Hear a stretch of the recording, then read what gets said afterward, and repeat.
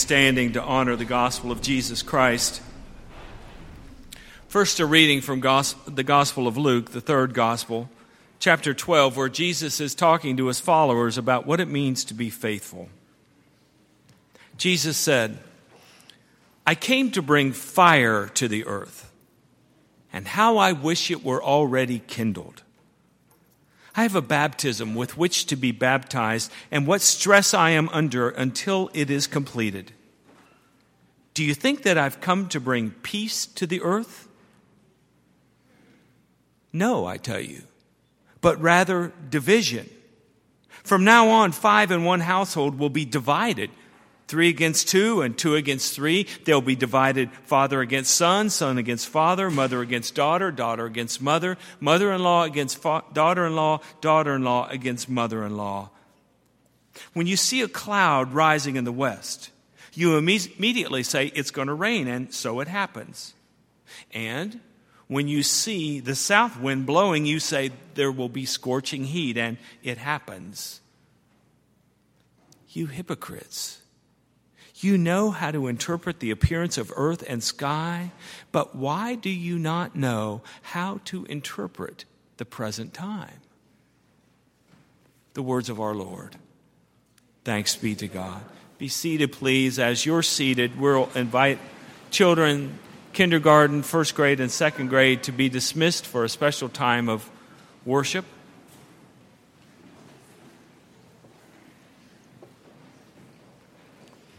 And as all that energy leaves the room, we'll continue with a reading from the Epistle to the Hebrews, chapter 11 and beginning of verse 12.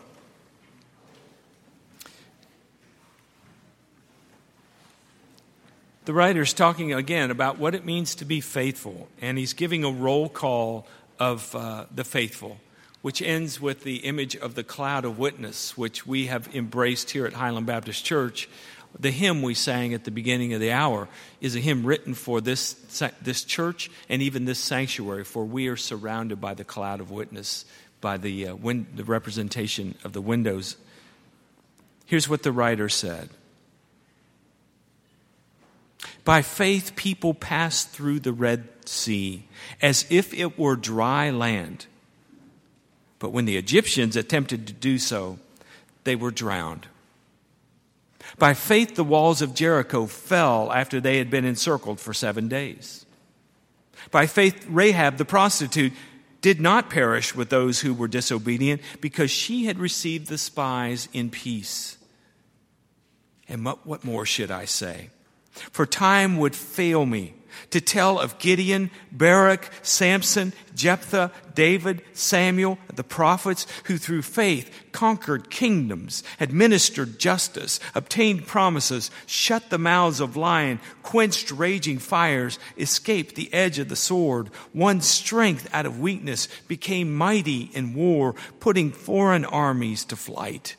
Women received their dead by resurrection. Others were tortured, refusing to accept release in order to obtain a better resurrection. Others suffered mocking and flogging and even chains and imprisonment. They were stoned to death. They were sawn in two. They were killed by the sword. They went about in skins of sheep and goat, destitute, persecuted, tormented, of whom the world was not worthy. They wandered in deserts and mountains and in caves and holes in the ground. And yet, all these, though they were commended for their faith, did not receive what was promised, since God has provided something better, so that they would not, apart from us, be made perfect. The word of our Lord. Thanks be to God. Let's pray together.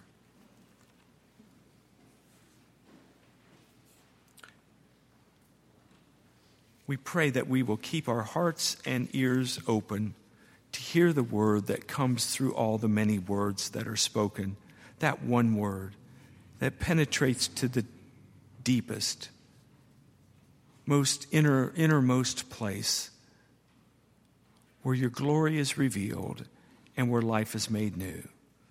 Through Christ we pray. Amen.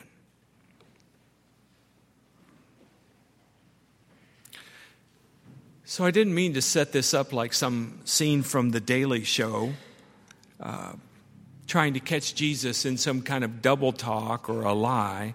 But is he, in fact, a uniter or a divider? Did he come to bring peace, or did he come to disturb the peace? I can hear, on the one hand, the soundtrack of Jesus' life. I've been marinated in this stuff, and you have too. We know the stories. We can hear how peace has permeated his whole life from the very beginning when the angels announced his birth. Glory to God in the highest, and on earth what? Peace, goodwill to all. We can hear him standing on the mount and giving his sermon where he says, blessed are the poor in spirit, blessed are the merciful, blessed are the peacemakers, for they will be called children of God. Later he said, my peace I give to you, my own peace I give to you. Not as the world gives do I give to you, so don't be afraid. He talked about the peace that passed all understanding. Even when we killed him and God raised him from the dead, he came back to those who had denied him and said, peace be with you. It's a soundtrack of his life. Then we read a passage like today where Jesus says, do you think I've come to bring peace on earth? No, I tell you, but rather division. 5 in a household divided, 3 against 2, 2 against 3. Or this passage from the Epistle to the Hebrews, the story of what happens to the people of faith. My goodness, it's enough to keep a 6th grader paying attention while you read the text, right? Sawn in two, swords, it's all kind of good stuff as far as kids go. So when you ask, does Jesus divide or unite? Is he bringing peace or division? It's not about catching him in a mistake or a paradox. It's rather an invitation for you and me. Because this is a very important question. How we answer the question, is Jesus a divider or a uniter, affects how we go about our life. If the answer can only be one or the other, yes or no, right or wrong, if it can only be either Jesus comes to bring peace, you're only going to get so far with that answer. Or on the other hand, if for you Jesus is a divider, you can go a distance with that, but it only is going to take you so far. Because I think in reality, what we discover in faith is that Jesus is both. He's a uniter, he's a divider. He brings peace, he disturbs your peace. At least that's my story. I, like many of you who come to Highland Baptist Church, have been absorbed in Jesus' teachings, his life, his ministry, his miracles, his parables, his confrontation with the powers, his death, his resurrection. And as I look at all of that, as I put that through the sifter of my own life, I conclude that Jesus is first and foremost a uniter, a peace bringer. Jesus declares that God's dream is about love. It's about harmony. It's about abundance. It's about inclusion. It's about the wolf and the lamb lying together. It's about the capacity that we all have to repent, to turn, and to be forgiven so that we might all become, in some mystical way, one. One. One with God, one with each other, one with our deepest selves. You remember Rodney King some years ago? His dream for the world, when he got up before the cameras and he said, why can't everyone just get along? It's God's dream for the world. And so we envision this good, this place where we can all get along, where there's room for everyone, and we work toward that vision. For Jesus is a uniter. He comes to bring peace. But before we get too cozy in peace, To get to real peace, let's also acknowledge that Jesus also has to be a divider, a separator. And by that I mean that Jesus divides us from everything that is destructive and greedy and fearful and false and forced and phony. We are separated from those things. Now, as a young believer, that was fairly easy for me.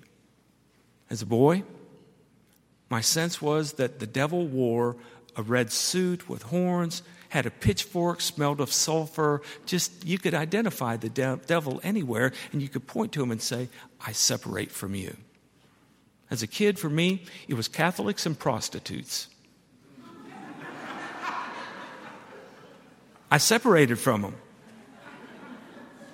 Catholics, they prayed to Mary, they drank beer, and I heard one cuss one time, so they're bad.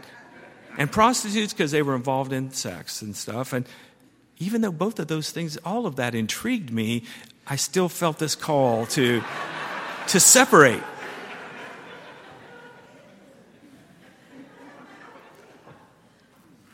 But then you get to that place where you realize there are, in fact, people and places and ideas, policies that you just have to separate from. They bring you down. They pull you away from God. They harm you. They harm your life. They harm those around you. They bring out your worst. And so you separate yourself from them. Sometimes it's hard because it's all you know, but you separate yourself from them.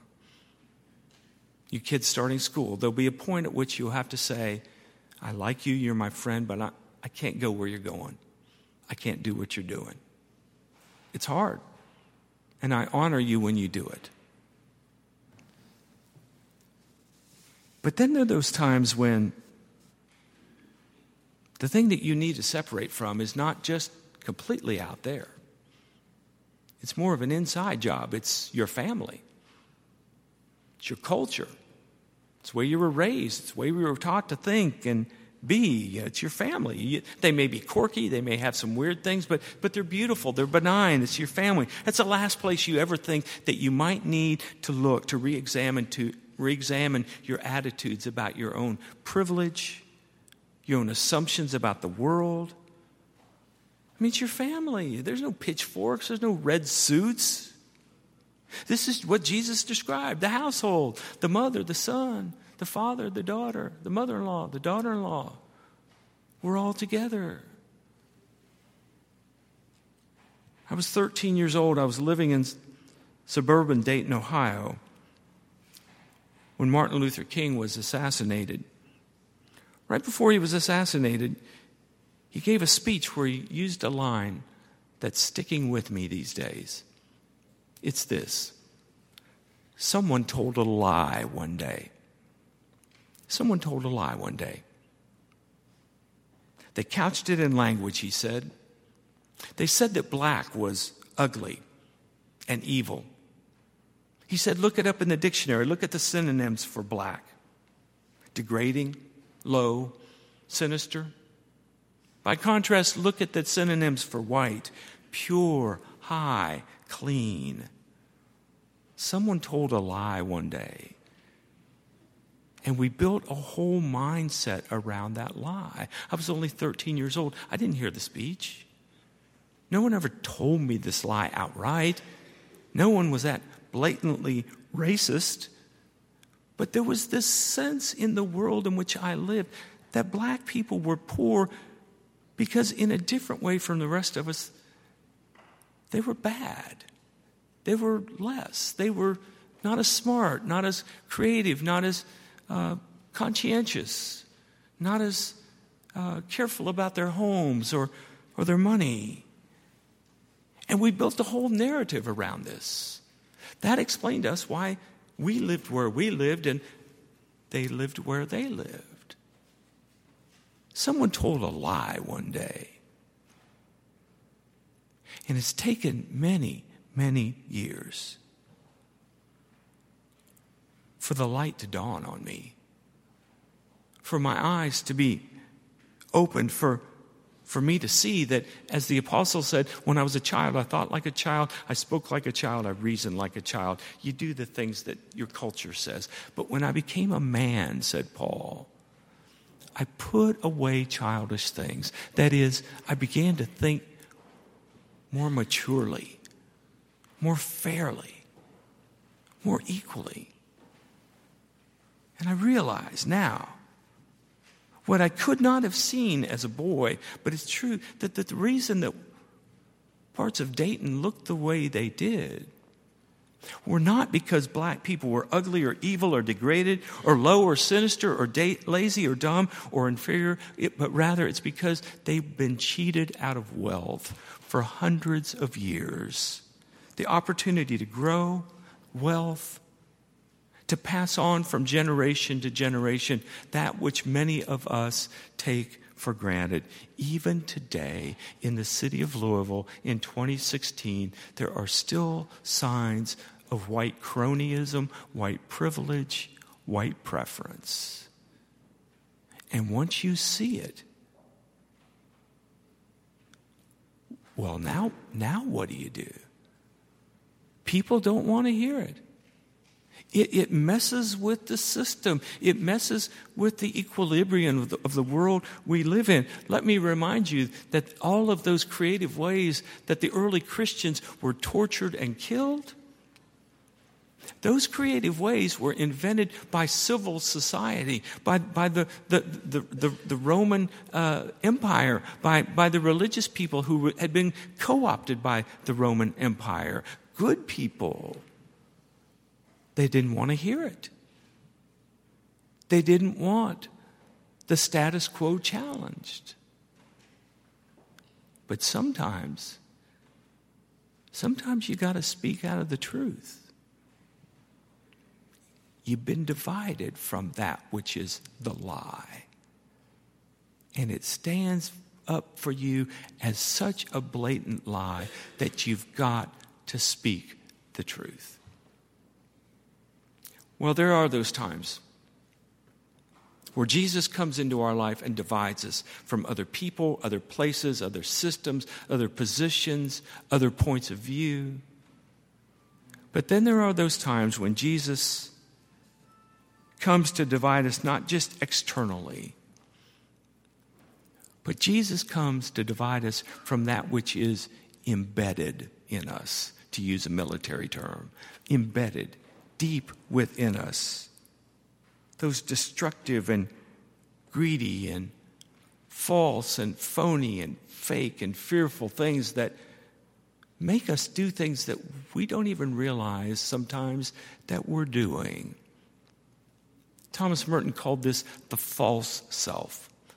The part of ourselves that is fearful, worried about not being good enough, so we fake it or we force it. And Jesus comes along and divides us enough from our false self that we can step back just a little bit and look at it and go, I've not seen that before. Or, I've seen that before. I thought I hid that away long ago, but there it is. And Jesus wants to get it out and look at it like it's the family album. And you're embarrassed, you're mortified, you're disoriented. His unspoken word is asking you questions that you don't want to hear. His invisible light is revealing corners of your life that you thought were hidden away. His shepherd staff finds you when you're lost and hopeless and you hate yourself. And he wants to do something with that. He divides you from it and invites you to see it so that we can do something with it. We can heal. We can grow. We can be transformed. You want to run. You want to run from it, but you find the grace not to run. You stay and you face it and you confront it, and it hurts. It hurts.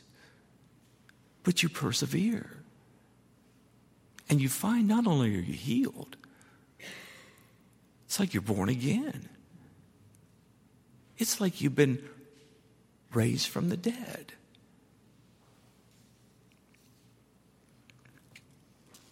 This has been a monumental year for me personally. I've had a flurry of resurrection experiences. A flurry of these moments of division where I can see myself more clearly. And I've had quite a few what I call Buzz Lightyear moments. Remember Buzz Lightyear from Toy Story? Do you remember that moment when Buzz is looking at a TV and sees the real Buzz Lightyear and realizes for the first time he's not the real Buzz Lightyear? Do you remember that look, that chagrin, that, oh, I've had a lot of those moments. I've also had some Thomas Merton moments. You've heard of the moment that he had here in the city of Louisville at 4th and Walnut, now 4th and Muhammad Ali, where he saw for the first time that the people he encountered on the streets, even if he didn't know them, that he was closer to them than he could have ever realized, that they were one, and that they shined like the sun. And I realized none of this would happen for me. And I don't think any of this can happen for you unless Jesus, the Prince of Peace, comes and disturbs your peace and invites you in love to grow, to change, to move, to be transformed, to be born again. Thanks be to God for divine disturbances, for sleepless nights when hidden things are revealed, when it hurts, but it hurts so good because we see and we realize and we know it's possible through God who is revealed in Jesus for us to be born again. Thanks be to God. Let's pray together.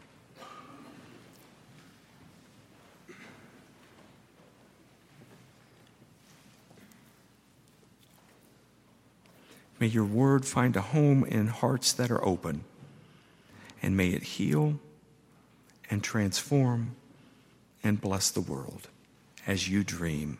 In your holy name we pray. Amen.